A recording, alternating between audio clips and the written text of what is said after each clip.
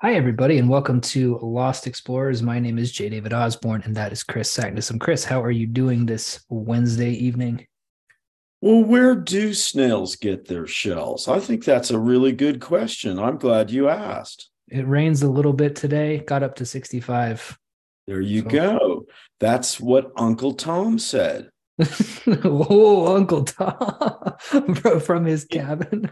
No, you see, there's Uncle Toms everywhere, isn't there? Everyone, imagine the problem. I was just reading about a guy whose name is Tom, and he is an uncle. And it doesn't really matter what color his skin is, but it's a problem, you know? But It it's a real really problem. is. I was telling you, we were talking off mic, and I wanted to start the show off with this because on this program, we talk a lot about the overuse of words and how they become less and less pertinent the more and more you use them. They become less semantically valid. Yep. The And more I abuse. the more abused they are. And I was thinking today about the word woke. And it was in the context of Moderna announcing that they have created an mRNA injection to combat the heart failures and the myocarditis and the heart disease that is more than likely caused by their initial shots. So it's beyond the point of parody now. They have a new thing. And I got to looking at some things on the internet, and it's hard to click three links without coming on something that we would categorize as woke, right? We use the word woke on this show a lot. And I thought to myself, woke's not doing it for me anymore. It seems to be too buzzy, too overused. It's used by a lot of people who I wouldn't prefer to associate with. More people on the far right, they call everything woke. When we use it on this show, we're referring to something very specific, but Tucker Carlson is using it a little bit different. So I believe in calling a spade a spade. I'm switching back to a good old fashioned word from the MK Ultra days, and I'm saying brainwashed.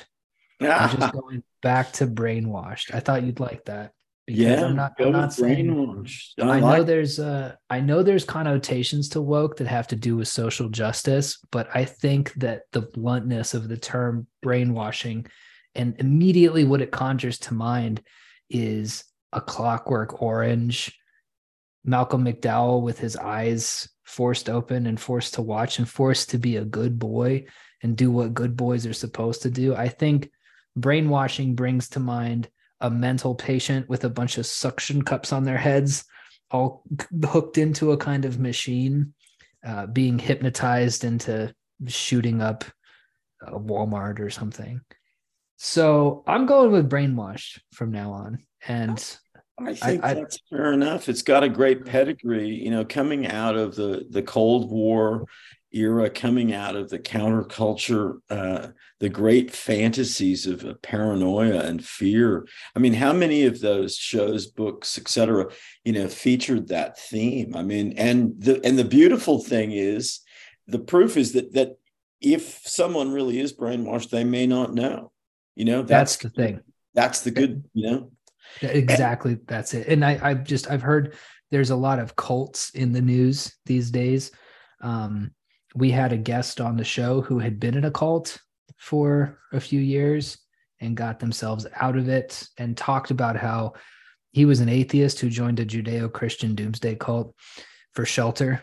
And he said after about a year of just going through the motions of it, you sort of start to just believe it. It's bizarre. And I said, well, you should listen to Well, the Lost methodology Explorers. is the same, and there are now, I mean, I think the reason why you can put woke into the cult category is that there are people making a living, and quite a Yeah. nice living, as deprogrammers, you know? Yeah. You sent me that Yeah. article about the 92-year-old gentleman he was a deprogrammer of Sort of not the just father cults. figure of them. Yeah, he was Yeah. involved with saving people from the Moonies, the Hare Krishna. He actually got a few people out of the Jim Jones church before they left for South America. So Yeah. yeah, he Yeah. was been I'm around through the whole thing. I'm glad you brought that up, because that is more than likely where this idea first popped into my head, was reading that New York Post article that you texted me. I think I saw the word brainwashing in there, and I thought to myself, this is so refreshing to see it put so plainly. It's not wrapped up in a new buzzword. It's just, it is what it is. You people are brainwashed. You're not thinking clearly about anything. Because I've been, I grew up in a Baptist church. It wasn't a cult. Some might argue it might be a cult, but it was just organized religion. And all of the same thought terminating cliches that were there at that time, I'm finding yet again having to deal with. Only this time people have nose piercings and blue hair. But it's the same thing. It's the same belief that they have ultimate truth, which when you poke at it with a stick, truth becomes very wibbly wobbly, right? It doesn't exact, it's not robust, but it has its high priests, it has its dogma, and it has an anger and a vitriol when you question it in any way, shape, or form, even lightly. We were talking, and off mic, we were talking about some things being potential mental illnesses, but suggesting that you might have a mental illness now is just like taboo. You don't do that. You don't say, hey, are you sure? You say that you don't feel like you're all there, or that you're in the wrong body or something. Like, you okay? You doing all right? Yeah, I mean, that is a very strange claim to make. Even if you try to protect that with some degree of, well, that's just a figure of speech. I mean, I don't think so. I think we are, first of all, the figures of speech that we use. I think they're much more powerful than that. I can't imagine anything as a phrase a little bit more ominous, in a sense, than a figure of speech. I'd like to see what that figure looks like. That could take a lot of different forms. But yeah, no, I think that we're doing a fabulous job at manufacturing mental illness, certainly manufacturing neuroses, to the point where you could say, well, no one's crazy anymore, or because everybody's crazy. Everybody's crazy. Everybody, well, as long as you're the right kind of crazy. If you think that planes in the sky are spewing chemtrails, or that vaccines cause cancer, autism, that's the wrong kind of crazy. Well, here's the thing, which my one of the I guess you'd say crazy people that I've been working with, and kind of an ongoing art project. I'm getting street people to do renditions of fairy tales, see what they remember, see how they construct them. But one of the dudes who he hangs out in a pretty sort of hardcore part of Maryland Parkway, black dude, and he said, the thing that's sad. And when a so-called crazy person uses that frame of saying what's sad, to me, I sort of pay extra attention, So it's the only definition of what crazy behavior really becomes is not wanting to have money involved with someone, unless you're just maybe giving them but that's kind of if you're crazy in the right way, someone will do, business with you. You can get hired, you can get employed, you can get laid, you can, it's all fine. But if you're actually outside the commercial framework of, oh no, not gonna deal with that person. Well, maybe that's not the good kind of crazy, That's not. Yeah. Yeah. Do you have a band? I do. Aphorism. I'm ready to have some fun. I know you're in a retrograde sort of mood, but I don't know. My mission is to lift your spirits. So here we go. The band's name is the Bone Girls. And they are a transgender band who dress in bright, boppy cheerleader outfits with pom-poms. but wearing enormous cod pieces. And their album is called So Happy We Could Poop. But get this. Their thing is marching band music. I've had a revelation about marching band music lately.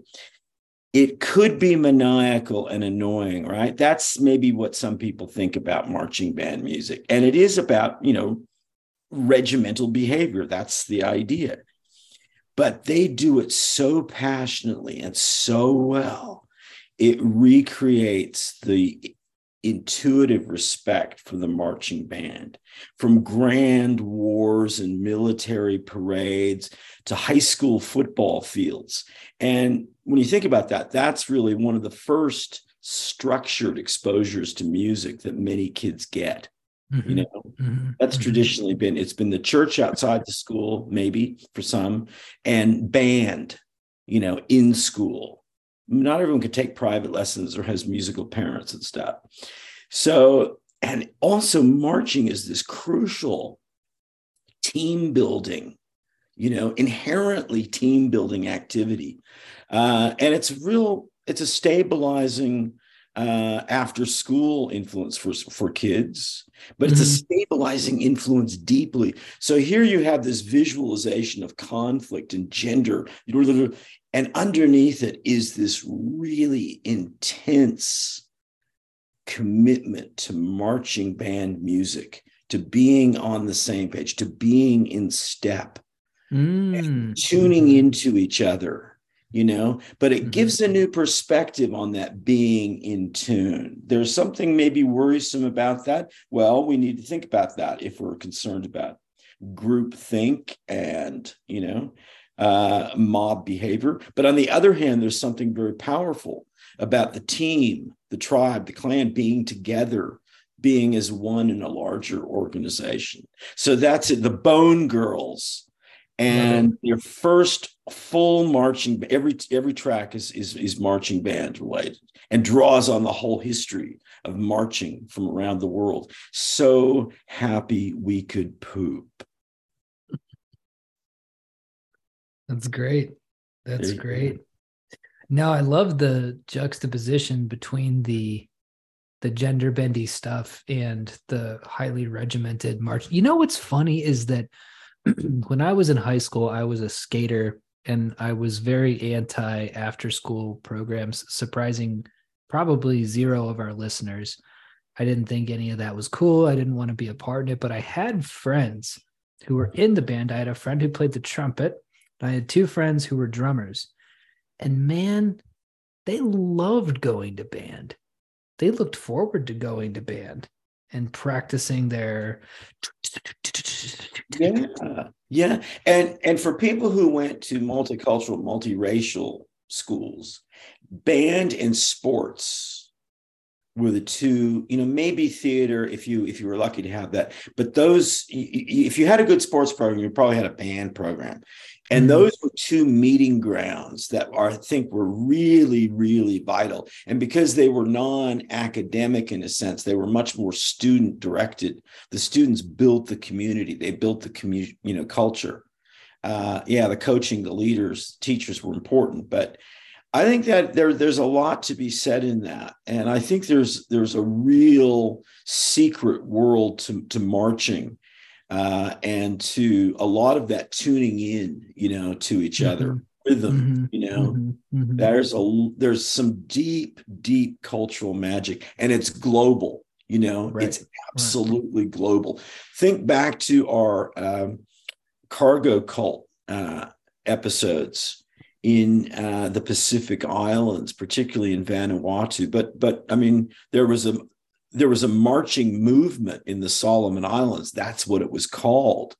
But marching is not just the imitation of what these people think the American military or any military did. No, it's a deep magic of being together in a group. And it's a different way of thinking about, you compare that physicality to everyone on Twitter just going, I'm going to dogpile on this person because they said something I didn't like. That's a different kind of group behavior, And I Mhm. think the mechanics of it are different. Yes, I would agree with that. You ready for my aphorism? I'm ready. Okay, I've got two because my first is a question, but Mhm. it's a good one. I was sharpening up some of the hunting blowgun darts because they actually have razor points. So I was thinking of that when I thought of this. What if good intentions so often go awry simply because at core they're not well intended? I mean, I really think that's something to think about. When you said, well, good intentions often go astray or awry or whatever. Well, who said, really? I mean, aren't we taking that at face value that they really were good intentions? I'm not so Mm. sure about that. I think you can peel back a lot of very strange things. For example, I think, and this is not to demean any sort of mothers around the world or any sort of family relationships, but I think you can look into the family dynamics as some of the best art writing of the last 150 years is done, or maybe more even, but certainly it's been a huge theme. Family relationships are not often based on such good intentions. There's a lot of Mm. control, there's a lot of guilt, there's a lot of passive aggression, there's a lot of jockeying for position. I mean, how many times really is it a clean, clear, good intention that goes off the road? But anyway, Mm. here's my second one, which is more positive, although maybe not. You must always believe that it's never too late for damage control. I think that's a good thought. Oftentimes people go, oh, the horse is bolted the barn, or the house is fallen down. No, the worse the situation, all it means is the more damage control you need. It's Mhm. always a good strategy. Always.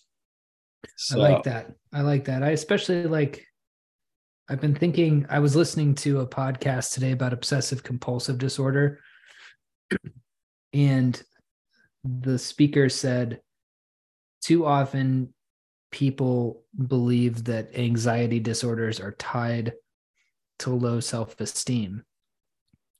So the answer to that would be to have high self esteem. And he said, why would anybody want self esteem at all? Why do you need to esteem yourself at all? And the reason why I bring that up is because your aphorism about good intentions asks a very simple question that I've never heard asked before. And I would add to that, my brainwashing. I'm very into non sequiturs right now, but I'm also into plain speech. Simple, simple well, speech. those work together. Yeah. Yeah. The road Yeah. to hell is paved with good intentions. Is it? How do we know what their intentions were? Oh, well, I only meant the best. You have to take somebody's word for that. Do you Yeah. really believe Well, that? exactly. And I mean, you start sort of getting this weird world of people being in the wrong body, everyone being on meds and so anxious and weirded out about everything. Well, how would they know what their intentions are? I mean, they don't necessarily know what day it is. Yeah. My mood is different depending on how much sleep I've gotten, what I ate for dinner, how much exercise I've had. And I'm not on any pharmaceuticals at all. I don't even really look at the computer that much, if you can believe it. Not since January 1st, anyway. And there's a noticeable qualitative shift in my consciousness and how I view the world. Doesn't mean I'm always in a fantastic mood. Doesn't mean I walk around happy all day, but it's very different. It's very different. Mhm. So that's the question, isn't it? If you don't even know your own intentions most of the time. So how can you make a value judgment on them? How can you say that it was good? Maybe it was bad. Maybe Well, I the good think things that either way happened are you good intentions. lose. Either Right. way you lose, because if your Mhm. good intentions go off the road, well, then I just would say, you're a loser then. Hmm. There's a great line Yeah. from No Country for Old Men that Anton Chigurh says, the scary hitman. He says to Woody Harrelson's character, if the rule you followed led you to this, of what use was the rule? Yeah, there you go. All Oh. right. Well, what would Well, you? Oh, are you wait. ready? I need Your my imaginative imagination. challenge? Yes, sir. Okay, all right. Last time was a really hard, abstract thinking one. And I don't know, maybe I sort of just read your mind and knew that you would be needing something more fun and colorful and mainstream action adventure. So I'm going to propose that you imaginatively visit somewhat futuristic Las Vegas, rather like what I describe in my novel Zanesville. Mhm. And it involves Iguanodora, a giant transformer robotic type creature, about 10 stories high, maybe. And it is animatronic and it can be manipulated. But you and 6 other random guests have somehow wandered into this machine. The ride, because it is an attraction that you pay money, was left open. Perhaps young Gus managed to waddle in there at speed, and you are now in pursuit, and you find yourself trapped with a cast of characters that is yours to invent. But Iguanodora is a marvel of animatronic creation and celebrates gender fluidity. The form is a giant dinosaur, but it's like a giant robotic dinosaur version of the gender unicorn. A little bit hipper, a little bit more armored, a little bit more intense. And as you come to terms with the other people in this great machine, you realize not only are you trapped suddenly within it, it becomes operative and begins to go on a rampage.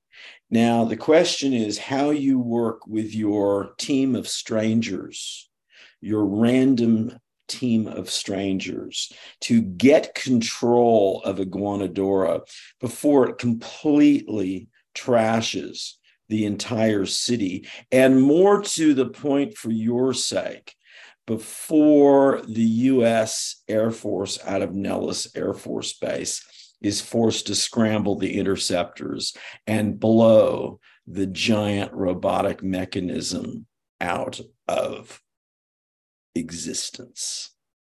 Okay, so you're on the loose, right. strangers. Have Cool. fun. Sounds good. All right. Well, that does sound like fun. What would you like? Did you liked the AI generated image for last time? I think I'm I going to did. keep I thought doing that was that. fantastic. Yeah, I it thought looked that pretty was cool. really, really apropos. Mm-hmm, mm-hmm. Beautiful. Beautiful. Uh, let's see. What would you like to talk about today? Okay, well, we've been talking about the search, the speculation about a new paradigm for our age, that we sensed a kind of imminence here, that there's some sort of trend. I mean, I think a lot of people feel this way. A lot of my sister used the expression the old ways, and made a whole bunch of things under that rubric. And I was kind of amazed that a lot of people are onto this thinking, and it covers a lot of territory. It's certainly not just about new technology. It's not about verging towards this singularity of humans no longer being humans because of prosthetic aids like robotics, nanotechnology, supercomputing. It may be that, it may be other things. We've spoken about a few of those. I have 3 anchor points that I want to run past you.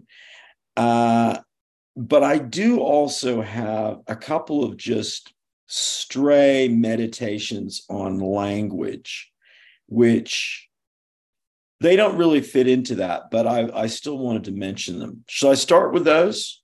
Yes, please. Okay. These are I mean, I think these are interesting, and they're part of the Lost Explorer's commitment to always be examining language. I was thinking of the word hallmark in the sense of a Mm. trademark, interesting, Hmm. or a signature point. And it's an early 18th century term that comes from Goldsmiths' Hall in London, where articles were tested and stamped with such a mark. And I think I gravitated to that because, as we'll see when we get to the tool and tip, I've been very focused on the notion of context. Context versus content is a kind of binary that's out there in the world. We're trying to break those things down. I've had a few breakthroughs on that, and I realize how peculiar, if not mentally ill, that binary is. Context and content, very, very peculiar. So again, we find another example of a word, and English is particularly rich in them, that links to a very specific, we know words linked to specific people in time and history, but often place, often place. Hmm. This was a real situation, Goldsmiths Hall in London, and it was stamped with such a mark. And the implication of that is the concept of a hallmark would have been clear to people in the 17th century, but that term would not have been clear. Hmm. And we kind of forget that. We kind of forget how that dynamic works. Secondly, I've got a friend who was talking about rehab, and we know something about rehab. A lot of people are, and rehabilitation is a larger sort of word and idea. Well, then I remembered what habilitation means. Put the prefix aside. Habilitation is the highest university degree in many European countries and signifies the fulfillment of a set criteria of excellence.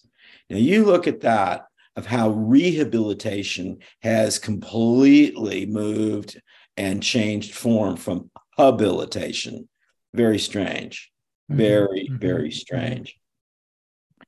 I think that's enough. I've got many more on this one. They're kind of they'll flesh out a theme just by themselves over time. So why don't we jump into this idea of mapping the new paradigm? And I'll throw out 3 anchor points for your consideration. And I'm prepared to not defend them because I think they speak for themselves, but to enrich them and to maybe background why they occurred to me first in this discussion. Mm-hmm. The first one is the philosophy and psychology of photography and film. We've been talking about this. We talked about this the last episode. We've been looking at that from time to time in various ways. The more I think about that, the more absolutely essential it is. I think it's a skeleton key to the modern, postmodern age of media illness. I think it's so fundamental and so around us all the time that it's very hard to see. And there are so many facets of photography and film, from microscopy to astronomical film to slow motion to instant replay. We've been just so influenced in so many ways.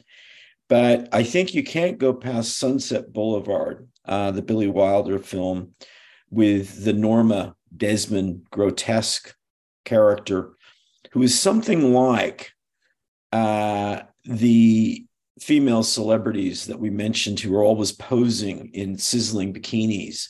The older and older they get, the more they want to pose and sizzle.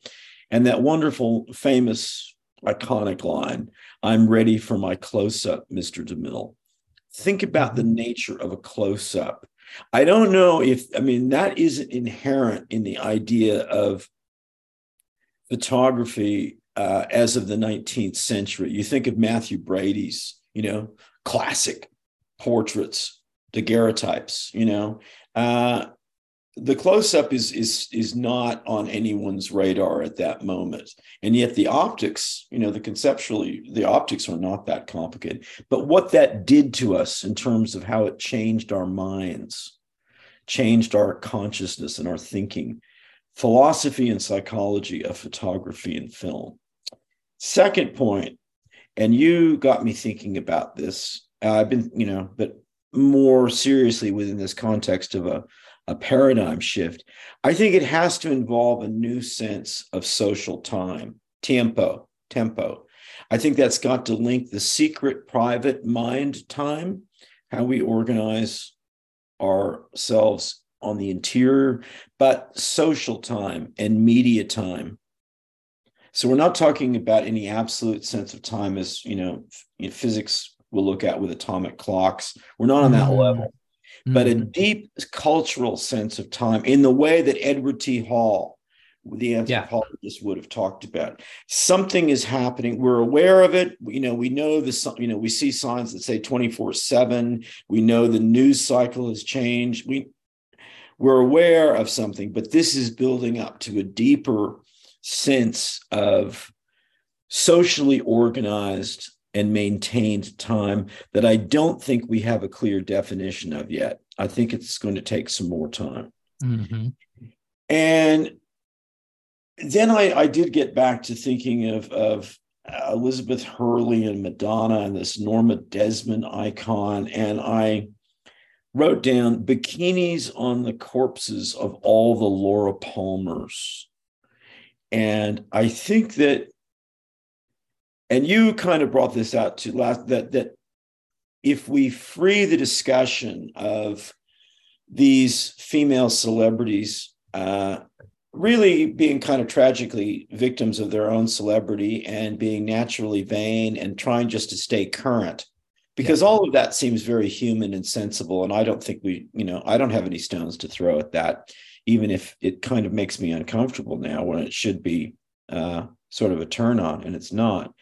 I think what we've got going there is, as you've pointed out before, is the fear of death in the form of the fear of a living death, a mummified, fossilized, enduring existence outside commercial viability, celebrity, and consumerist desire. I mean, I think for people for people being in the spotlight, just soaked in limelight and adulation, I mean, that must be a nightmare beyond the belief for the phone not to be ringing, And so they think, let's organize a photo shoot, and I'll go on a drastic diet and we'll hire someone to doctor the photographs. And I'm going to show my jugs and butt, on page 6, just like I used to.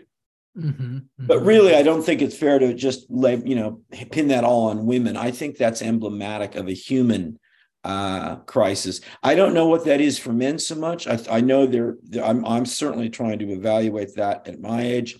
I know there's some poignant stuff about from the gay male point of view about this, because there's a cult of young male beauty. But it's more than just youth in the classical Greek sense now. It's about being defunct in terms of social media and value as a product and a brand within this matrix of society today.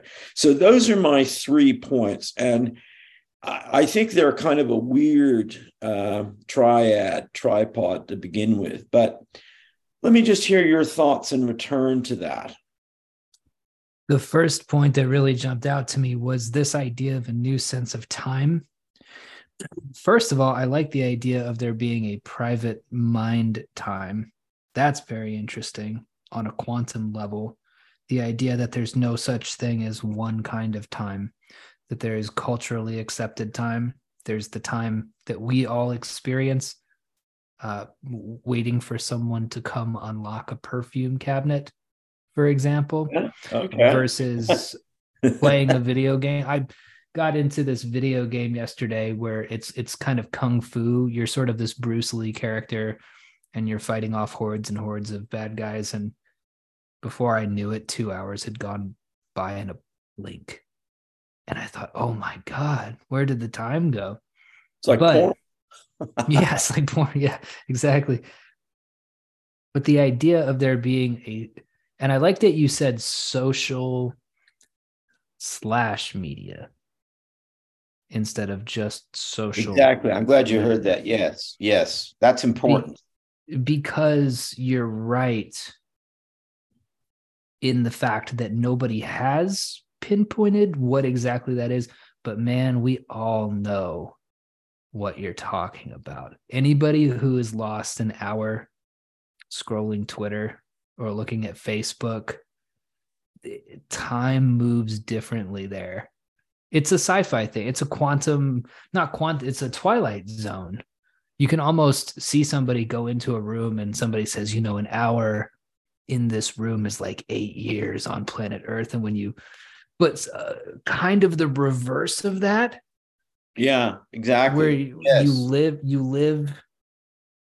you somehow live an entire life when you're on Twitter, and yet when you leave it, it's less than a dream.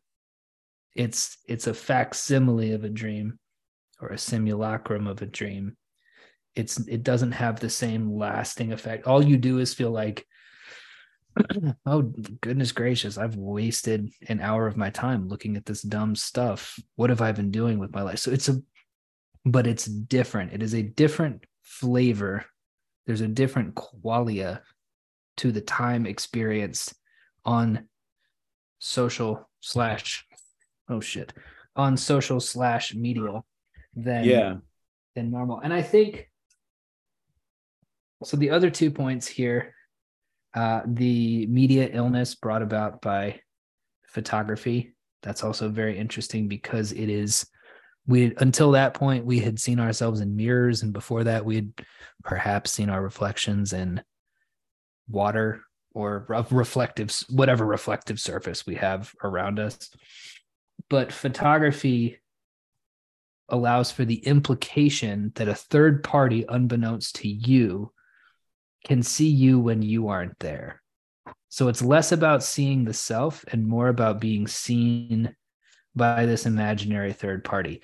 And thus the third man in the woods was created, came up out of the muck, like in a David Lynch movie, right? The third man has arrived. Yeah. And that ties into Sizzling at 56 and this kind of fear of death, a fear of not being able to live a normal life because we all sort of know that we're going to outlive ourselves now. Maybe even a few hundred years ago, there was a little bit of comfort in knowing that when you died, everything was finally over. And I'm not talking about AI or coming back as a hologram or anything like that, but have you seen this website that collects dead people's Facebook pages? It's getting bigger and bigger by the day. Oh no, it makes perfect sense though, doesn't it? It has links and screenshots. I think it's called Facebook Graveyard or something like that. And it's very spooky because some of these people are young, and you'll go check it out. And only a few days ago, they were saying things to the effect of, man, I sure do love Burger King, and now they're ghosts. Well, think MySpace is all like that. It's just this one cyber graveyard. I had a friend who managed to score this amazing loft, Lower Broadway. And she worked at the Empire State Building for a while.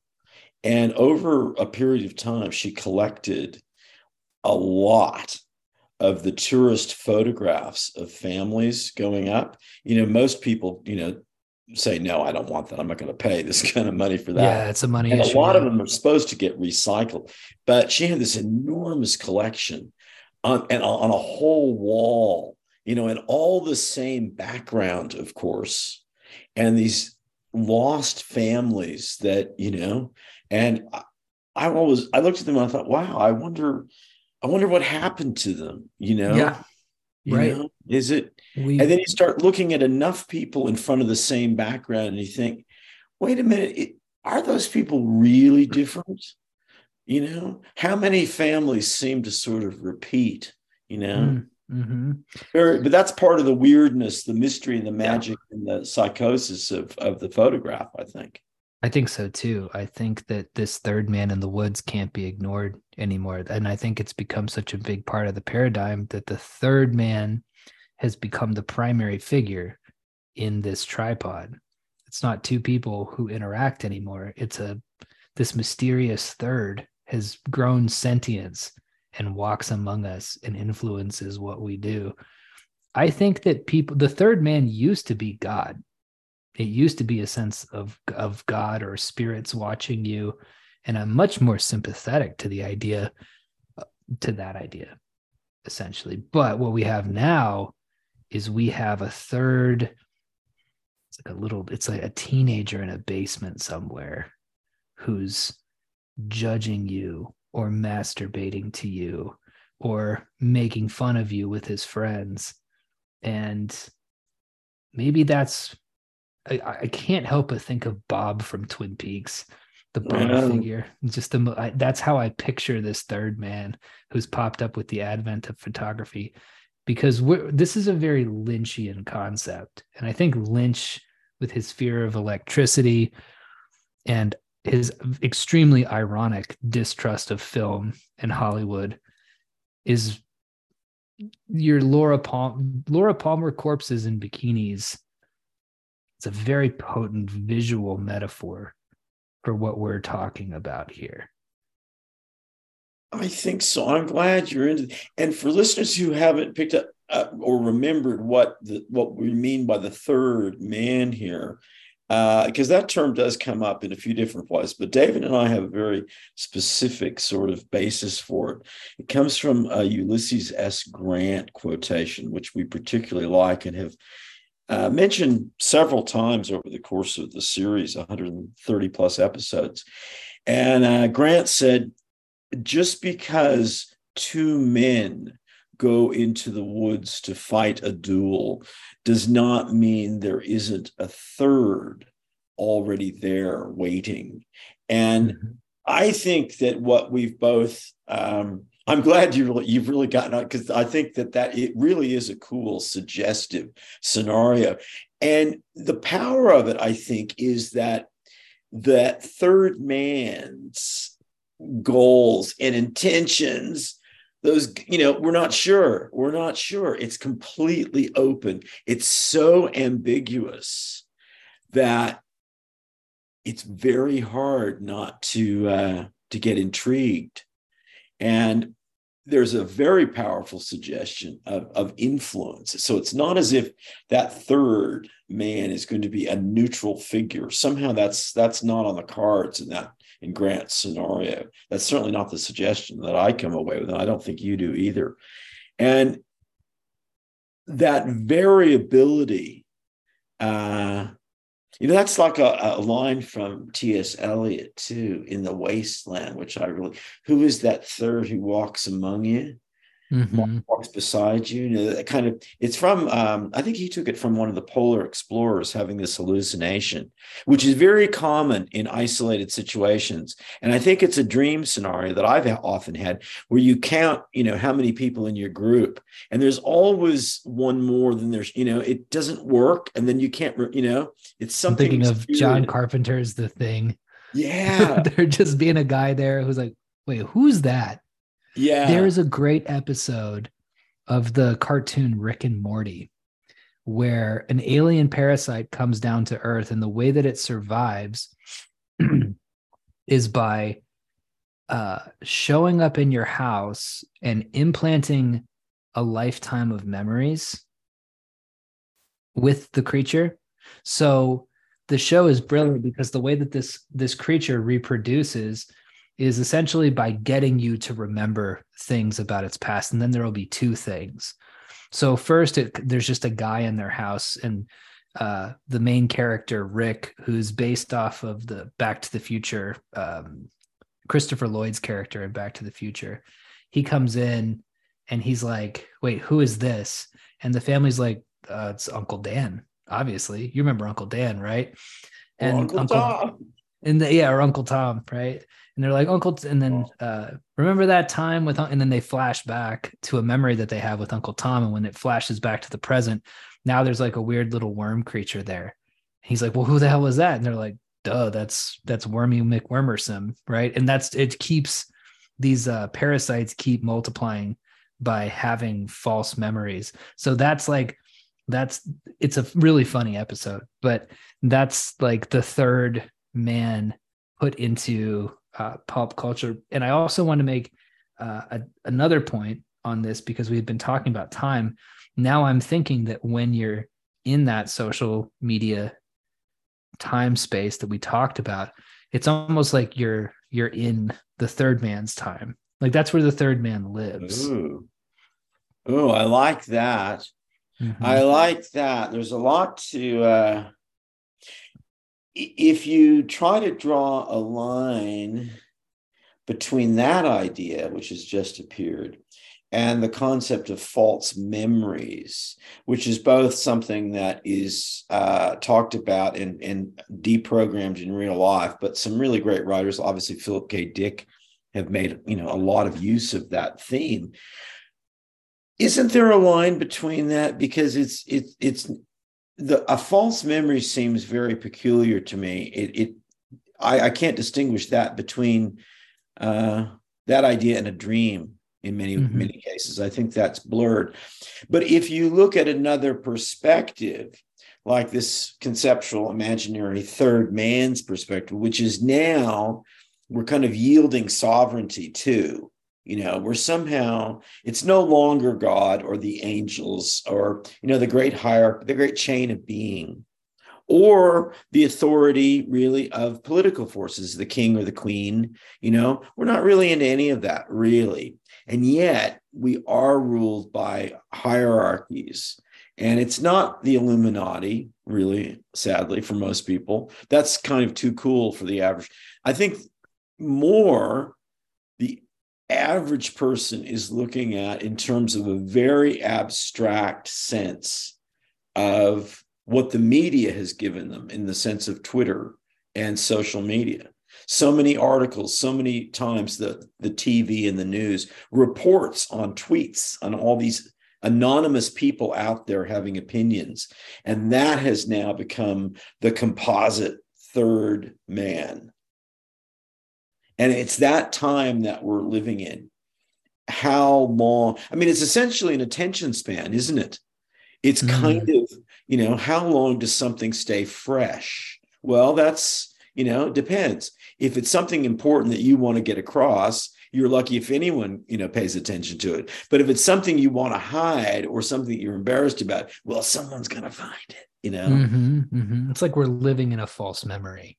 Yeah. It's like our present state is, you always hear that you're supposed to live in the present and be present. But what happens when you're present such that it is already a false memory, and that it's already been written and by somebody else who's not you, somebody who is watching you and who is judging you. I think you bringing up the idea that there are people who are watching and who are judging, that's the first time the third man appeared on our planet was not it was probably before photography. He's always been there in gossip and rumors and reputation and things of that nature, but the photograph really solidified it. And I want to make like a quick distinction between things like novels and films and art, which I believe to be different things because they inherently take you to a place that doesn't feel, this is all feelings based, but it doesn't feel like when you're on social media. Watching a good film, I just watched a really great series on Netflix that Nicholas Winding Refn just released. And he's a very evocative filmmaker, lots of neon, lots of smoke, very Lynch influenced. His best friend and mentor is Alejandro Jodorowsky, whom he consults for a tarot reading before he does any project. And when you're in his films, you're very much in a slow story that's being built as it goes along. So without intellectualizing it, or perhaps even finding the proper words for it, it's a different feeling. But that social media feeling, that feeling of being judged by something and time is off a little bit, you don't feel like yourself, and you occasionally get it's like these constant trap doors that keep opening, and you fall into pits where you care about things that you know you don't care about. That's all this guy. That's and he's king right now. He's a Lovecraftian Yellow King type figure who's got everybody by the nuts. Okay, there's some interesting things here. I think that this idea of time in the sense of tempo, psychological tempo, is the most provocative of the three. But because I think the psychology of photography and film will always link back around. It's a dynamic, it's a medium, it's an interactive with this idea. But it made me think that, because I've had a big David Lynch revisit of late, as well, not just his films, but some of his beautiful visual art. And I have some time for his recordings as well. He's taken sound very seriously in his films, and is really a great sound designer. But he's produced some albums that I have some time for. Some people I think they're a little bit odd, even odder than his other stuff. I like Crazy Clown Time. I think it's a pretty good album. Yeah. I think that's a proper album, I think, whereas The Air is on Fire is a kind of ominous, meditative soundscape, I like that one too, to be honest, but yeah, I think you're right. Crazy Clown Time. He doesn't have, quote unquote, the best voice, but it never bothered me. It reminds me, I think it's in a register with William Burroughs' voice. I think it's very, very distinctive and idiosyncratic. But here's, reading some of the criticism about him, that there's a repetition of things that get said. Certainly his motifs, things like electricity, the Black Lot, a lot of stuff that gets covered. Certainly the surrealism, and there are a few sort of explanations of it. But one simple thing that he does repeatedly across his films, which fits into the surrealism delivery, but the mechanisms of it tie into, from a writing point of view, tie into playwrights like Mamet and Harold Pinter. And he really changes the tempo of interaction between characters. I mean, sometimes they do start moaning and having spasms and stuff. Okay. But even when, just take aside that gimmick, which I find wonderful, I had an uncle, not an Uncle Tom, but just an uncle, Uncle Floyd. And he had ears that were so big, they were always sunburned. And every Thanksgiving, he would be over at my father's house, and my stepbrother and I would wait for it, because Floyd would always choke on an ice cube as a way of getting attention if he didn't feel like he was, getting enough. And he always did, and you could time it. But the tempo of interactions of characters. He would have loved Twitter. I'm sorry. Yeah. But imagine the time. And I think that I found a few examples of actors like Naomi Watts and some people he's worked with a lot, talking about his gift of working with actors. And I think a lot of famous film directors are not necessarily good at that, They're big picture people. They're extensions of the cinematographer. They may or may not be good with actors, but they certainly aren't good at getting this eccentric vision of a kind of slowed down world. And if you've seen the Rabbits show, which is embedded in Inland Empire, a thing of its own. I mean, the gimmick there is really entirely pace of speech and non sequiturs. Mm-hmm. It's exactly like the French absurdist Ionesco, who started off writing things based on learning to speak English, and how Mm-hmm. the weird things didn't make any sense.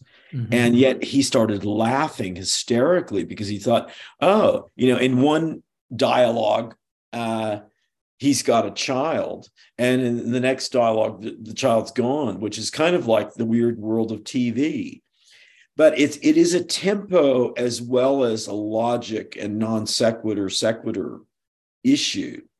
And it is true. If you ever, follow the practice of, if someone asks you a question or is eager for a response, and you just hold back a little bit, that's a powerful response itself.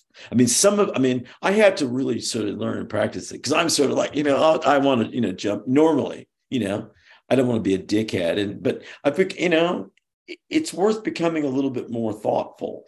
And it's also interesting to use that as a powerful kind of rhetorical technique of, it gets attention in the same way, like in my classrooms, sometimes I'll start whispering, and everyone's, they start leaning forward and they start, it's that desperate thing. Oh, I don't want to miss anything, and Mm-hmm. I think that that's a way of, the new paradigm is going to require a different kind of alertness than we've been able to get away with up to now. I think Yeah. we're going to wake up truly. Yeah, the third man can't stand that pause. The third man is a Zoom call, or I did a podcast recently because I've been working on this. I heard some Russian fellow who said the problem with Americans is that they hate those silences. They can't stand to just sit in silence. And we had a podcast the other day with a guest, and he put a question to Kelby and I, and Kelby's very good at pausing and thinking. And I decided, you know what, I'll pause and think too. And about 5 seconds went by, and the guy said, did we freeze? Are we still here? Are we?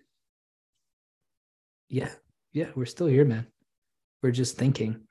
I love the idea of a change in tempo as a remedy, in a sense, for what's going on, because part of this demands the constant churning, the constant thinking, the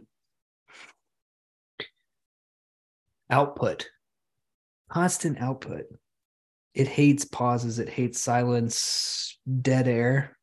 You can't have dead air, because this thing, it's a chatterbox. It's fed by how often and I think that how often we talk, I should finish my thought. But somebody like Lynch, you would dig this Nicholas Winding Refn show too, because Refn's a total disciple of David Lynch. He's even got the strobe effects in this one and some of the more interesting uses of soundscape. I think the only real difference is that he's a big synth pop guy, and Lynch is more of a 50s sort of doo-wop, mixed in with harsh, industrial sounds, right? Yeah. But Refn is notorious for this too, of having dialogue that goes like this. What are you doing?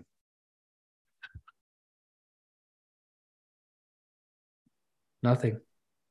What are you doing? Right? And Yeah. you're sitting there watching it and you're like, this is taking forever. What the fuck? Like this, because we're used to that Tarantino snappiness and Joss Whedon and all these other writers who go, go, go, go, go. But it's hypnotic. It's hypnotic to get into that slower rhythm and to pause and to think. And I think that pausing and thinking, every time you do that, you can see that third man start to melt back into the dirt. It's like, no, please just keep speaking, keep me going, stay within my time, the time that I've made.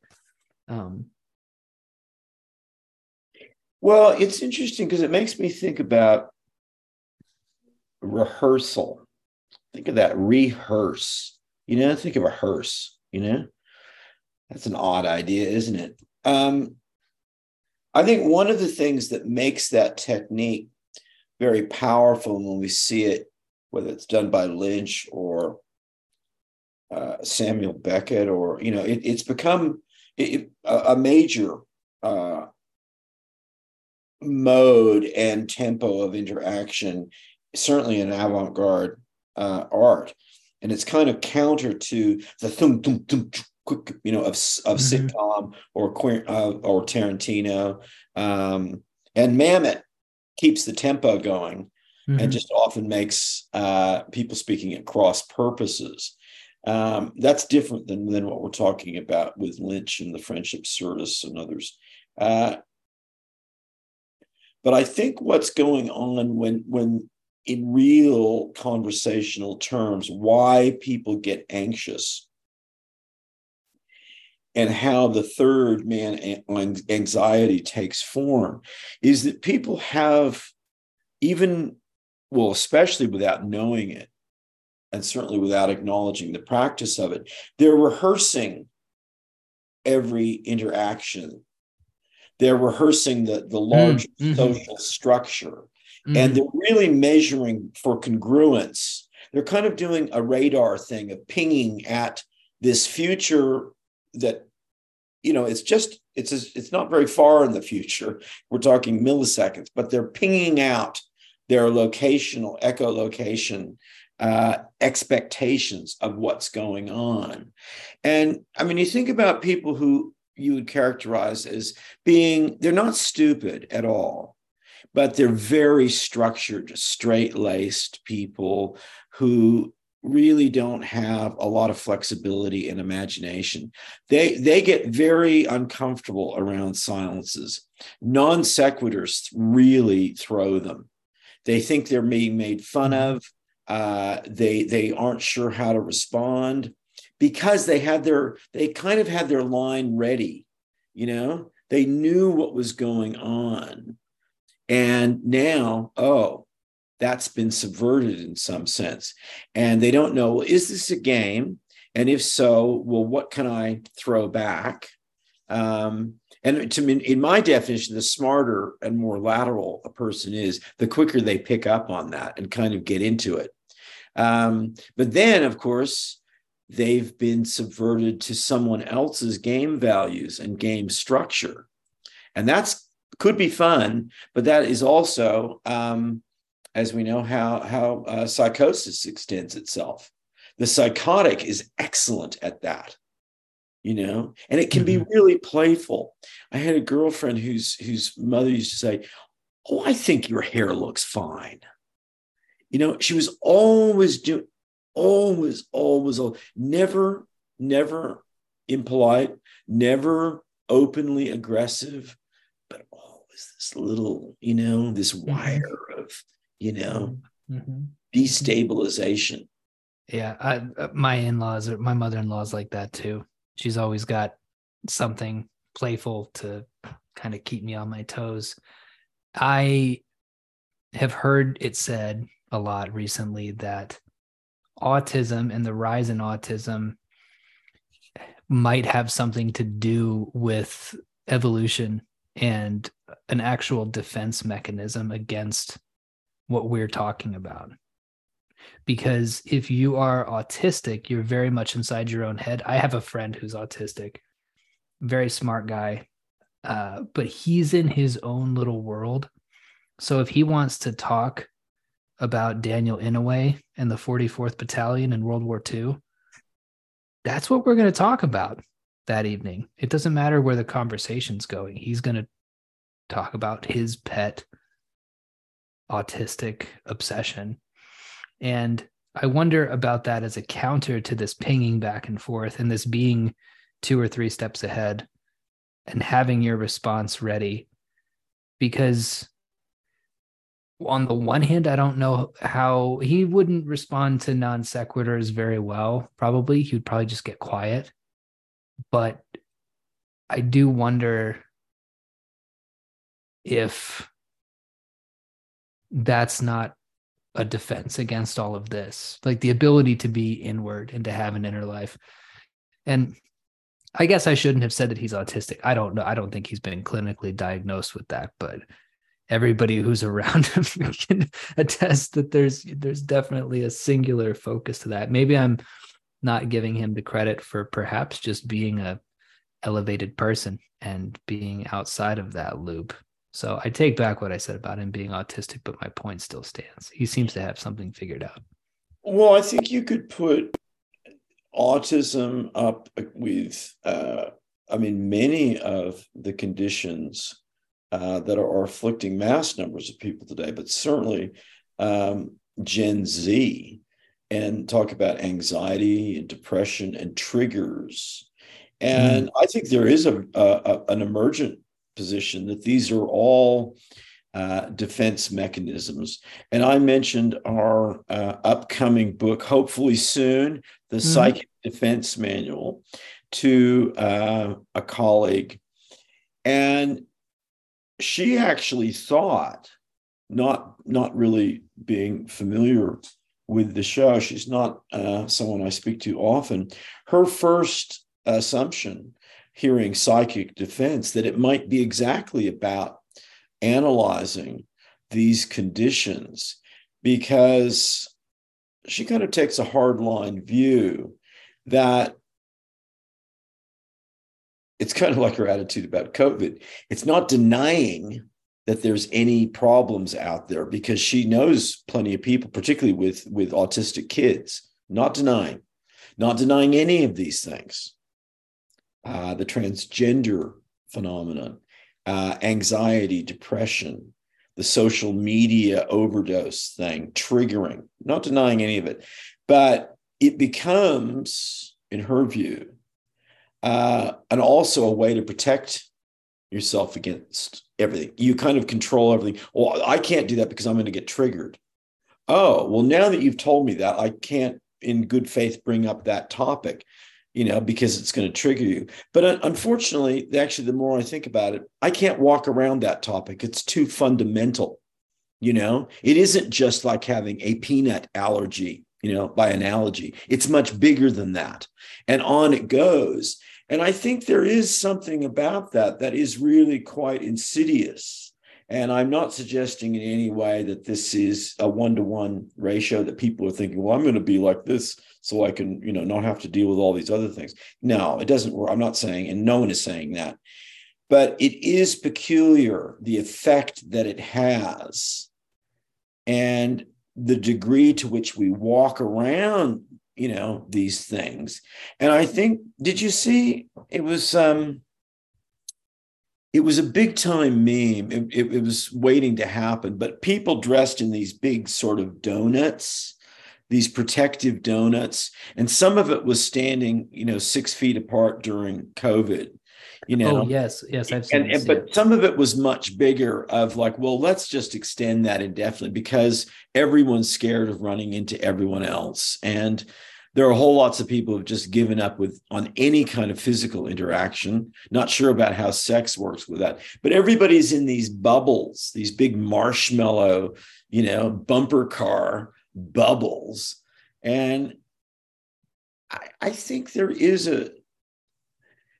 you don't want to say that anyone is consciously using these debilitating behaviors as some sort of strategy. But on the other hand, we have a lot of great people in the psychology field who've often said that, the symptoms you see are really attempts at solutions, from within.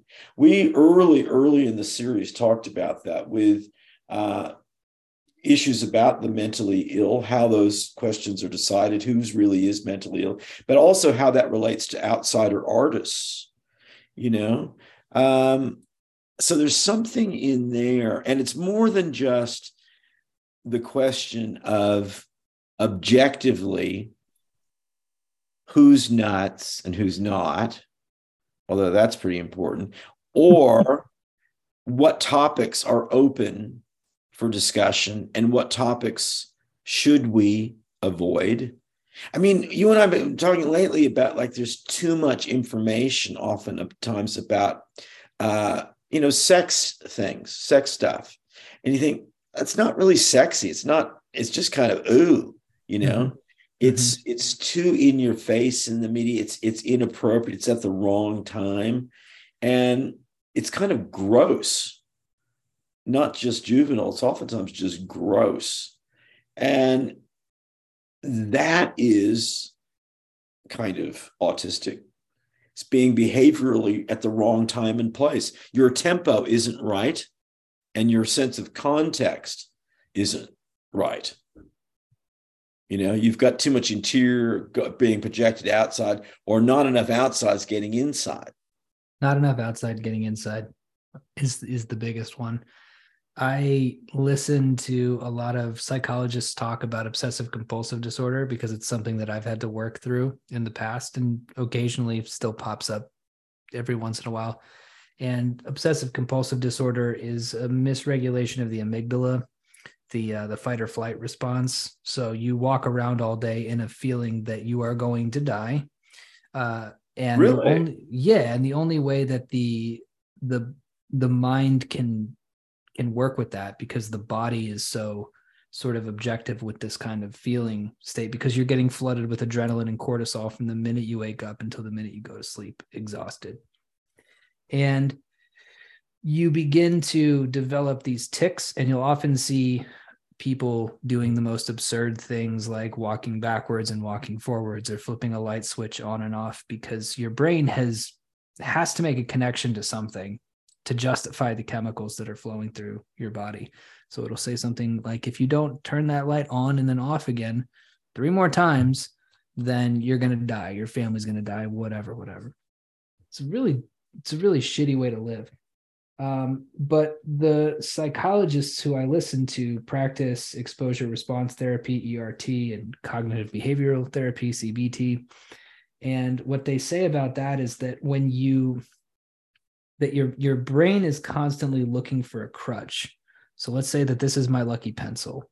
And every time I get a bad thought and think that I'm going to die, I rub my lucky pencil, and that's what keeps me going. I'm externalizing the agency, and not just the agency, but the autonomy of being able to do that on my own. It's all externalized into the lucky pencil. And that's what OCD people do with their tics. And that's what I think a lot of these people do with their various anxiety and depressive disorders as well. Something that can come very often from real trauma and real tragedy. It can develop into these kind of diseases. And then they eventually get to the point where it lacks any sort of feasibility, where, well, you have to leave the house, or you have to be able to hear certain words without freaking out.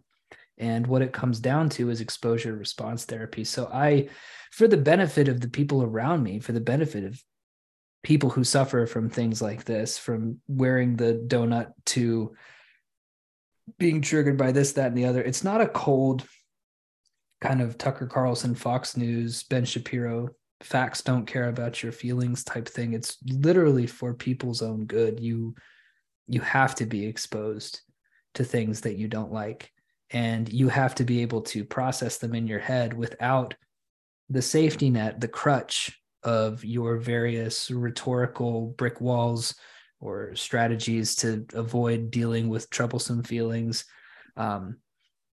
Until you do that on your own, just you're never going to get better.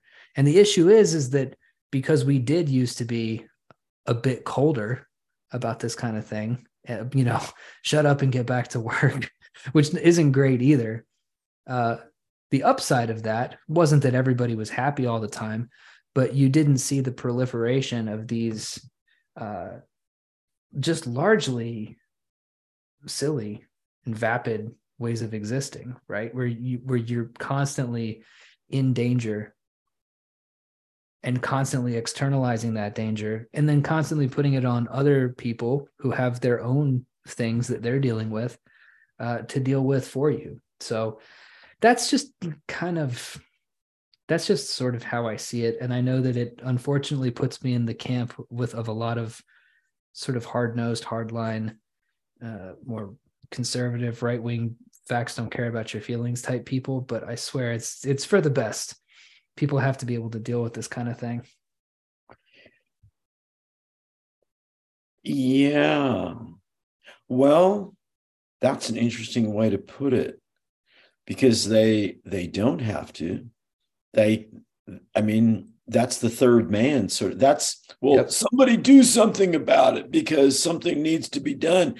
If the individual doesn't, well, then they could just die alone in their apartment. Yeah, they could. You know, that happens plenty of times. I mean, if you're too depressed to get out of bed and you don't get out of bed, where are you? You're in bed. Yeah, you are. You are. And we forget. And it's comfy. That. It's comfy. Don't get me wrong. Well, it's comfy. For a while. And then you get bed sores and this kind of sucks. I think that's, I really love the 3 points that you made. I like that we singled out time as an issue for this new paradigm. I love that the third man is becoming the boogeyman on this show and is taking on a kind of Bob-like life of its own. But I want to move into our closing segments here. If that's cool with you, we'll pick it up when we. It is. I'll just round off our 3 introductory points, and in terms of the third man, because you mentioned and you just kind of implied a little suggestion of like a kind of like a pier in the mist. You know, as you're walking down the boardwalk, you see it. You mentioned a kind of a change where what we're like today, which is, of course, the big theme of the whole series of trying to define when the modern era starts. How much time frame are we really looking at? When did all of these psychological problems emerge? And you have implied just a few moments ago that this is something different, that people didn't used to be like that. And I think what's so interesting about that, and this is something that ties into the psychology of photography and film, we really don't have much of an idea of what people were like.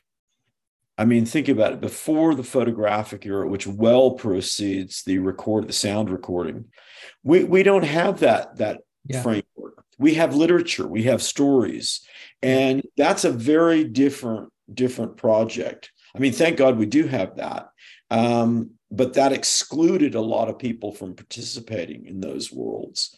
And there's a lot of frameworking within that we have to, not take for granted. We need to be very careful about that. And I think that's an interesting point of part of, this is to summarize and sort of close that off, one of the key facets of the mental illness of our time is we're paralyzed with doubt about whether or not this is new. We want it to be new, and yet that doesn't reflect very well on us if it is new. And it certainly, in any case, doesn't help us solve the problem. So I took that note down. I have thoughts, but I'm going to save them because I think that's a perfect place to pick up next time. Make a note here, pick up next time, and we circle. I love writing things down. All right. Iguanodoro? Yeah. Me and 6 other people. I'm leaving Gus out of this. He tricked me into it. Okay. He ran in and then he ran Good out. Good father instinct. And the door he's safe. The door shut. So I'm in there with 6 other people. And we're in the control room. The control room door is locked. I'm saying that the control room in this case is in the head. Don't know if that's true, but okay. I'm assuming that's where it is. Hey, it's your robot dinosaur monster. So I am stuck in there with a Buddhist monk, a competitive gamer, a Muslim terrorist, a nudist who has pica, right? So he likes to eat dirt, A Psychiatrist for Dogs, and Midget Mr. T. Okay. Midget Mr. T made it in there. Now, we are stomping around the city and everyone's freaking out because we've gone through the typical film version of this where we've all gotten to know each other and our quirks, and Iguanodoro stomping around, and we're thinking, oh my God, how many people are we killing? And the Buddhist monk is sitting in a lotus position and he says, life is brief. Life is suffering. All we can do is sit and let whatever happens happen. And so we all say, no, that's not good enough. We don't want to just do that. So the first one we get to try to figure this out is the competitive gamer. We say, hey, you're inside playing video games all day. We want you to pilot this thing. We want you to take control. And he says, I can't take control. Look at this control panel. This isn't like a PlayStation controller. And we say, shut up, get to work, do something good for once in your life. So he's there and he's trying to take control, and he's pulling levers and pushing buttons, and he's starting to get control of the mechanical dinosaur mutant transformer. But then the gigantic creature decides that it doesn't like that, and it sends an electronic shock up through it that completely fries the gamer's brain. His eyeballs light on fire and he drops dead. Well, so much for that. So next, now that we realize this thing is sentient, perfect. We have a psychiatrist for dogs. What could go wrong? But what could go wrong? So the psychiatrist for dogs steps up, all of her training coming to full bear, and she's saying, okay, now I want you to get in touch with your feelings. I want you to see a green rolling field. I want you to, when you hear the sound of this bell, I want you to sit down, and I want you to stay. And she rings the bell. The transformer sits down and immediately begins to do a barrel roll, crushing tons and tons of buildings. We're getting flown around the cabin. Great scene. Yeah, I like that one. So we're rolling, and she flies up into the ceiling and gets squished like an accordion. No more psychiatrists for dogs. Well, now we're beginning to panic. So we ask the nudist with Pika, can you eat the control board? Just try eating it. Just why not? You like to eat this stuff anyway. And he gets a big glittery boner and starts to eat all the materials. And we're thinking, oh, good, he's ripping it out. This is finally going to work. But the thing is controlled by a strange voodoo power. It's not running on electricity anymore. It's running on the souls of some dead Indian tribe or something. This is vengeance on a spiritual level. It doesn't matter. Okay. So eventually the guy with Pika's stomach bursts open and all the microchips go everywhere. And he's like trying to eat those as well. That would make for a really good David Cronenberg kind of body horror scene, right? All these wires popping out of this guy. All right. So who are we down to now? We got the Buddhist monk who doesn't care. He's sitting there. We have Midget Mr. T, and we have the Muslim terrorist. So we say, all right, we've just got to figure out a way out of here. Like, Midget Mr. T, there's a ventilation shaft up there. You can fit in there, get out, and open the door for us. And Midget Mr. T wriggles up, comes back down. The door opens, and he says, I pity the fool who thought that I couldn't get that. He strikes a heroic pose, And so we're out. Perfect. Midget Mr. T has saved the day. And we're saying, and then we say, look, we know this isn't exactly PC. Might be a little not great to ask you. And the Muslim guy says, can I build a bomb?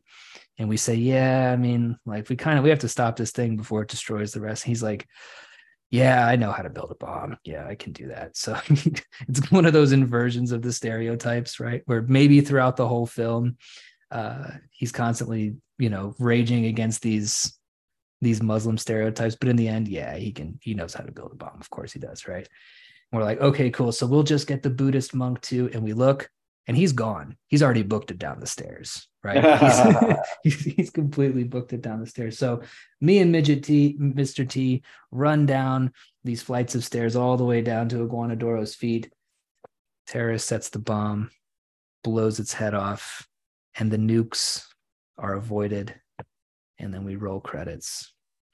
That's what I got. Nice. I wanted to do sort of, sound effects and Foley throughout that whole thing. I was really want to do some building crunching, and yeah, I like it. That's I saw some scenes there as vividly as I did your action Terminator version of the nativity scene, the three wise men, bloodshed in the manger. All right.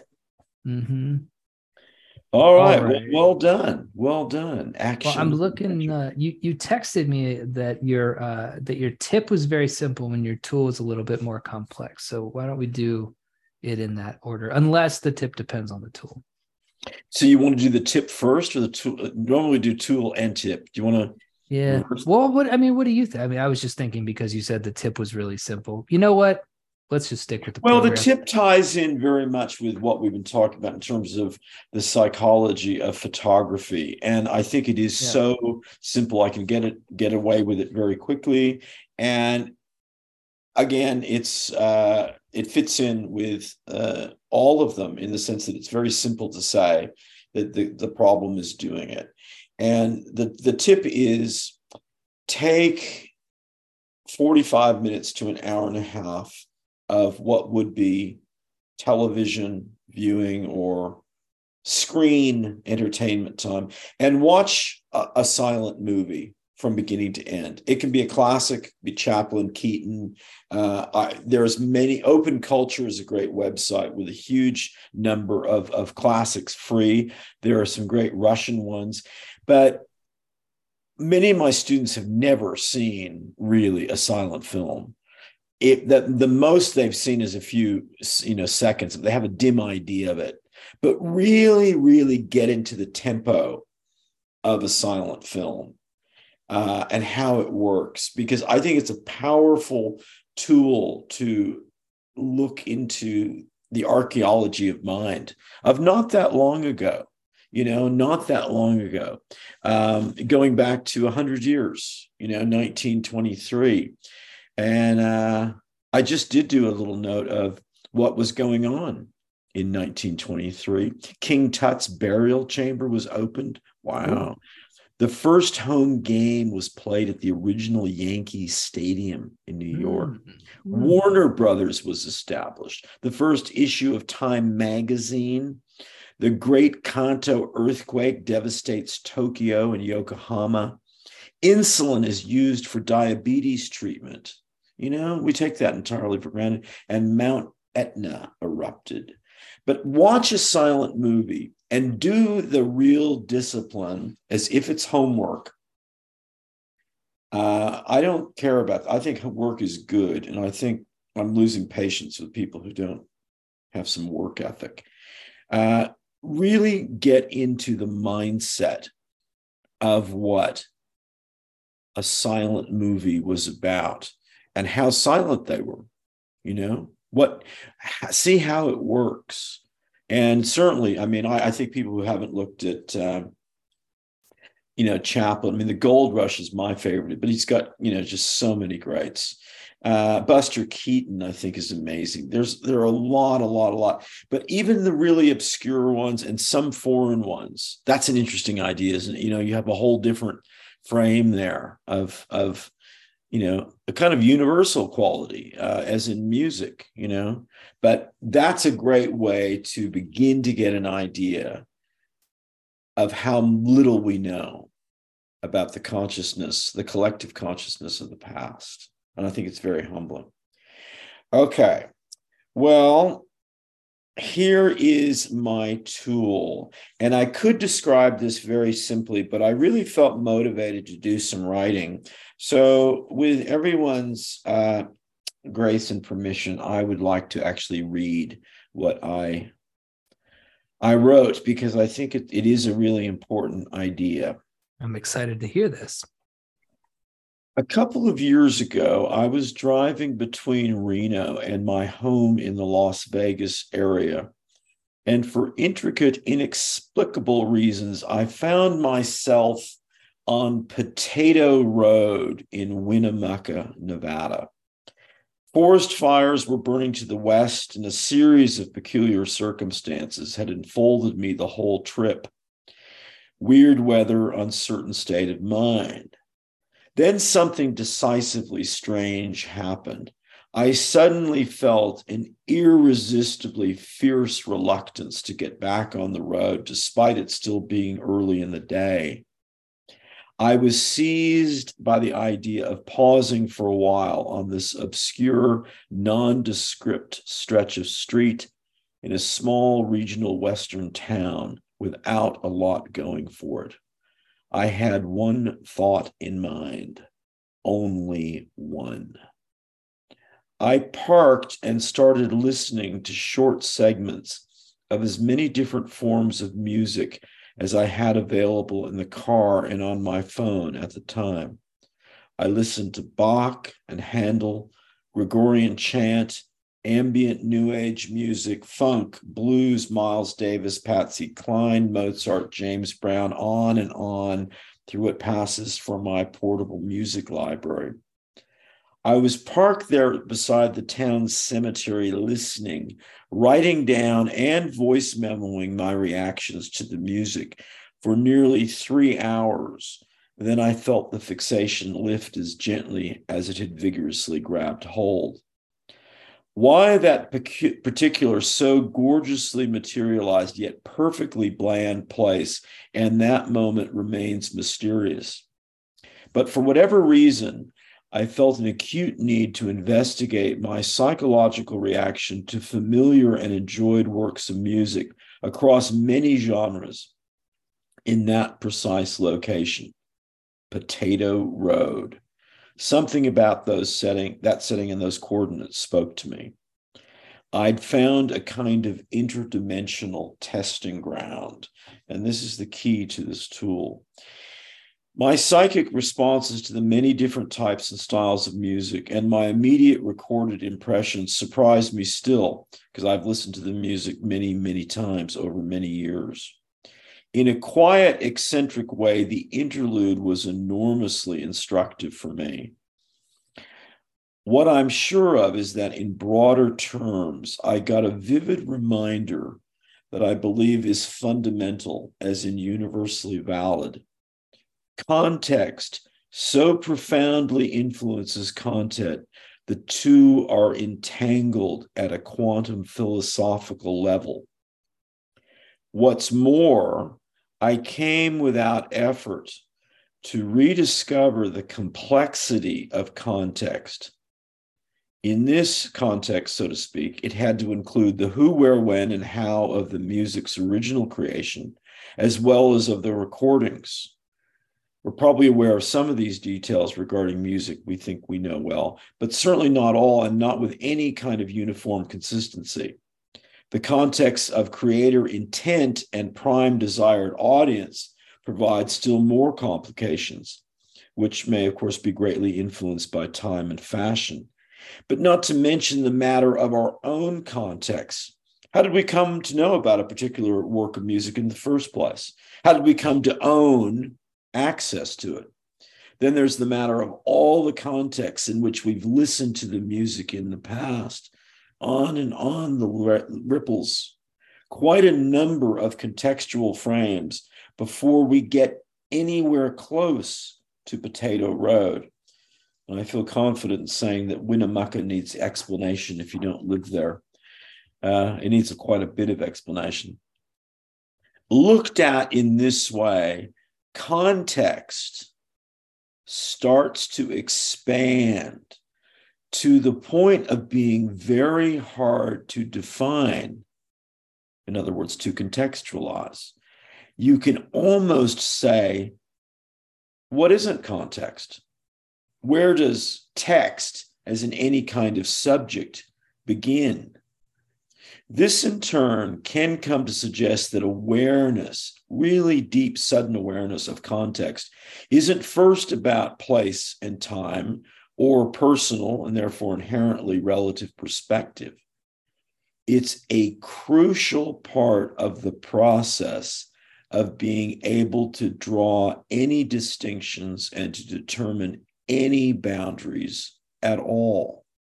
It may even be the best and clearest name for this complex elemental process, the name true, so to speak, which makes it part of a very exotic, magical set of conceptual entities that are their own witness. They define themselves and they alone. Evidence of this is that, ironically, the more intensely you become aware of context at any given point, the more decontextualized your situation becomes. That's a very odd experience, and one I think hints at deep constructs and flows of consciousness and how it operates.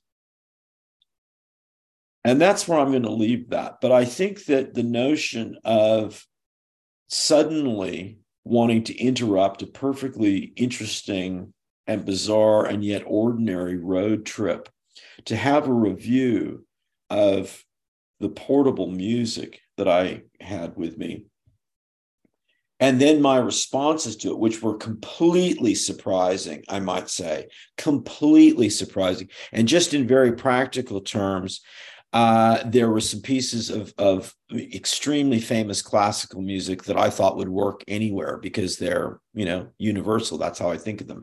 That wasn't always the case. There were some places of root urban music that I just thought, well, this is not Potato Road. It was quite the opposite. I could not have predicted my reactions. And so I changed around my whole response to my library. I got into my music selection and really did a dig and really kind of indexed things, around. So that alone was interesting. And I suggest that as part of the tool number one. But I think that one's music and its relationship to, the outside world getting in your head, that's a beautiful example of that. It's a way of looking at our very notion of context. And if we can break away from this idea that context and content, which is another way of saying form and content, that's a false binary. And we need to really feel that within us. You can't just think that and say that. That's not meaningful. You have to feel that in a deep sort of psychic way for that to really hit home. And I don't think you could do that on a sustained basis. But every once in a while, seek out a Potato Road moment, time and place, as a prism to examine some deep, deep grammars. Excellent. Yeah, I don't have anything to add. I took a lot of notes, but I would just repeat back to you what you've already said. I want to do that. What I will add is that, I brought up this television show that I watched recently, and that was a kind of Potato Road moment because of how the filmmaker contextualized some songs and some pieces of ambient music and juxtaposed them in interesting ways. And there were times in the show, like your issue with the classical music, where I actually didn't think it worked very well. I thought, that doesn't go. I wonder what he saw that I didn't see. But yeah, would it work to play to stop on Potato Road and start going through Rage Against the Machine, heavy metal? Would that work? The classical didn't quite work. How did the Gregorian chants go? That worked pretty well, I have to say. It was a little bit odd. It's interesting that there was kind of like an aftertaste to that. It was the first moment was good, but there was a kind of a finish to it, whether your metaphors is wine or whatever kind of things that you would do in a taste test sort of way. It was there were layers to it, and it didn't go it degraded rather than became more resonant and appropriate. I'm assuming Patsy Cline worked really well. Yeah, there were some people like this should be like a perfect kind of soundtrack almost. But for instance, some Tupac actually sort of really, there were some things that surprised me. And I think that the potato road moment is when you suspend your expectations and you confront the third man possibility, you know, and only going into the woods to find the third man already waiting. You have to deal with that. Otherwise, your expectation is the frame that you're going to see. Yep. And that's going to work fine most of the time, but there's an awful lot that you're not going to be aware of. And you're going to build a continuing future embarnacled and wallpapered. Right. Wallpapers with these expectations that may get further from really what's going on, but they're finally no protection from the third man, you know? Right. Which is why you said the contextualization leads to a decontextualization, right? It's tearing down the wallpaper, going into the woods after the third man with an elephant gun, you know, and doing it with some corazon, you know, some joy, and accepting that, and not letting the panic get you, because the panic will get you. I mean, I used to say that the man in the Shark Tank died of fear, not a mark on him. You know, and I think that's a lot of what's going on with today's mental illness that we're trying to sort of unravel. You got to go after the third man and be willing to experiment. This is, you know, our whole Lost Explorers thing of being able to explore and to take a little bit of time to see what actually works, to break down some truisms, to review some cliches. You know, I do this with my students, and it's phenomenally effective because everyone knows certain things, and then they get their hands on it. They think, oh, maybe there's more to this than maybe there's a third man waiting in the woods, you know. But let's not be paranoid about that, so we don't go back into the woods. Let's think, well, there might be, you know, a whole bunch of other options. We haven't thought of them all, you know. Yeah, absolutely. That's great. Do you have a dream for us today? I do. It's been a really, really rich dream phase with an underlying theme of the composite places, some really vivid compositing of strange landscapes, environments, locales, some very familiar, but always with this very powerful takeout of I am glimpsing the other world or an other world. In pretty realistic terms. One of them faded away. I was with Mickey Dolenz, who must be now, you know, pushing 80, the last surviving monkey. And I was walking around a very kind of weird suburban, but kind of the kind of neighborhood that's near airports with low level lighting under cloud. And he was kind of a very wise sort of guru figure, and he still had quite a bunch of young women around him. But walking around the neighborhood with him, I noticed there was a lot of dog shit everywhere. But that dream worked into something. I woke up then, and there were coyotes howling. And then I did put on my meditative David Lynch hat. And I thought of some things, and I wanted to know if I could influence my dreaming. And I thought of an idea that I had as a kid about, I didn't phrase it this way, but I thought of book osmosis. I had two magical books that I pointedly didn't want to read. I just wanted to hold and smell and look at the photographs. One was on treasure hunting. And there were some houses in Central California, the Gold Rush area, that were mentioned. And I was so excited about being a treasure hunter as a kid. And the other was about the moon. And I just loved the tactile feel of them. And I sacredly didn't want to try to absorb them in a conventional reading sense. So I took those back to bed with me in my mind. And then I also thought of, and he's been on my mind lately, he was a friend in college who died a year after college. He was a year ahead of me, and he died of leukemia. And we did a lot of tripping together. Interesting guy, beautiful on the piano. But at one point, he lived with his girlfriend in this house on the New Hampshire side of the river, and he was from New Hampshire. And they bought at this garage sale a painting, which I tried to get even after he died because it was so haunting.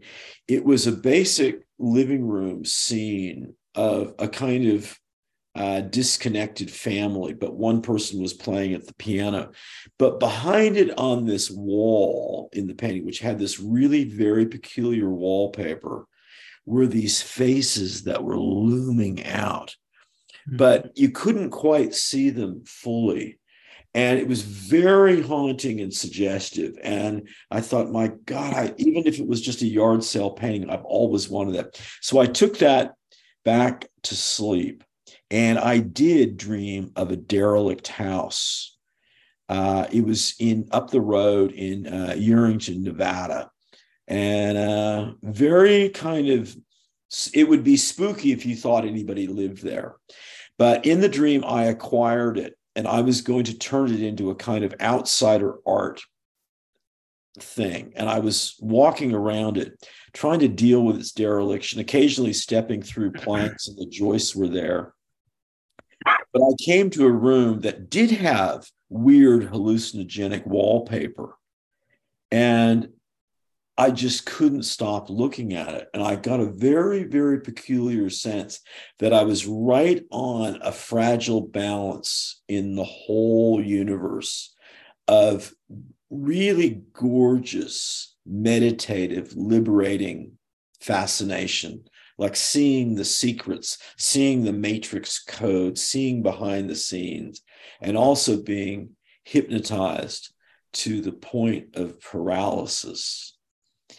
And right at that moment, when I was becoming pretty much fixed, I'd forgotten about the rest of the house and my idea of turning this into a roadside mystical art thing.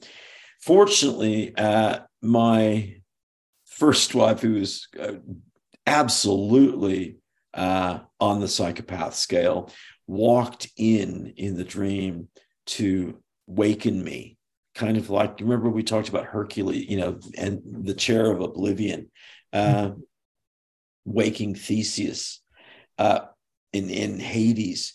And the thing was really got me in the dream, I went from this total fixation, this OCD devotion to the patterning on this wallpaper. I transferred all of that instantly to her, but not her body. She had a really cute rear end, which I really enjoyed. She was not necessarily a leading edge fashion gal in real life back in the day, but she was in this dream. And she had the most amazing pair of boots on that were, well, the effect was erotic, but not for any obvious reasons. They really just were so cool and they looked super comfortable. And the first question was like, where did you get those? Like, they're not from America, Are they from, Asia or Buenos Aires? There's some cool place that's not afflicted with our structural values, because I'd never seen them before. And I woke up thinking, am I going to transfer that intense fixation on the wallpaper to everything now? And just fortunately, she reached out and scraped some of the wallpaper off. And underneath it was this damaged layers of money, real money, but millions of dollars, but all spoiled behind it. And I woke up and I thought, oh, wow, I'm going to go for a walk. That's great. Wow. It's so cool that you were able to influence that too. It is possible. I really think that's a great discipline. I think it's hard. I don't know. I think it requires a lot of things: eating at the right time, being certainly a certain degree of tiredness, weather, noise, your partner. There's a whole bunch of things involved in that. But I really think it's a meditative practice to try to get in the groove with, if you can. And just to, I mean, it's no harm in doing it, Mm-hmm. Just try shaping With that, I will press stop.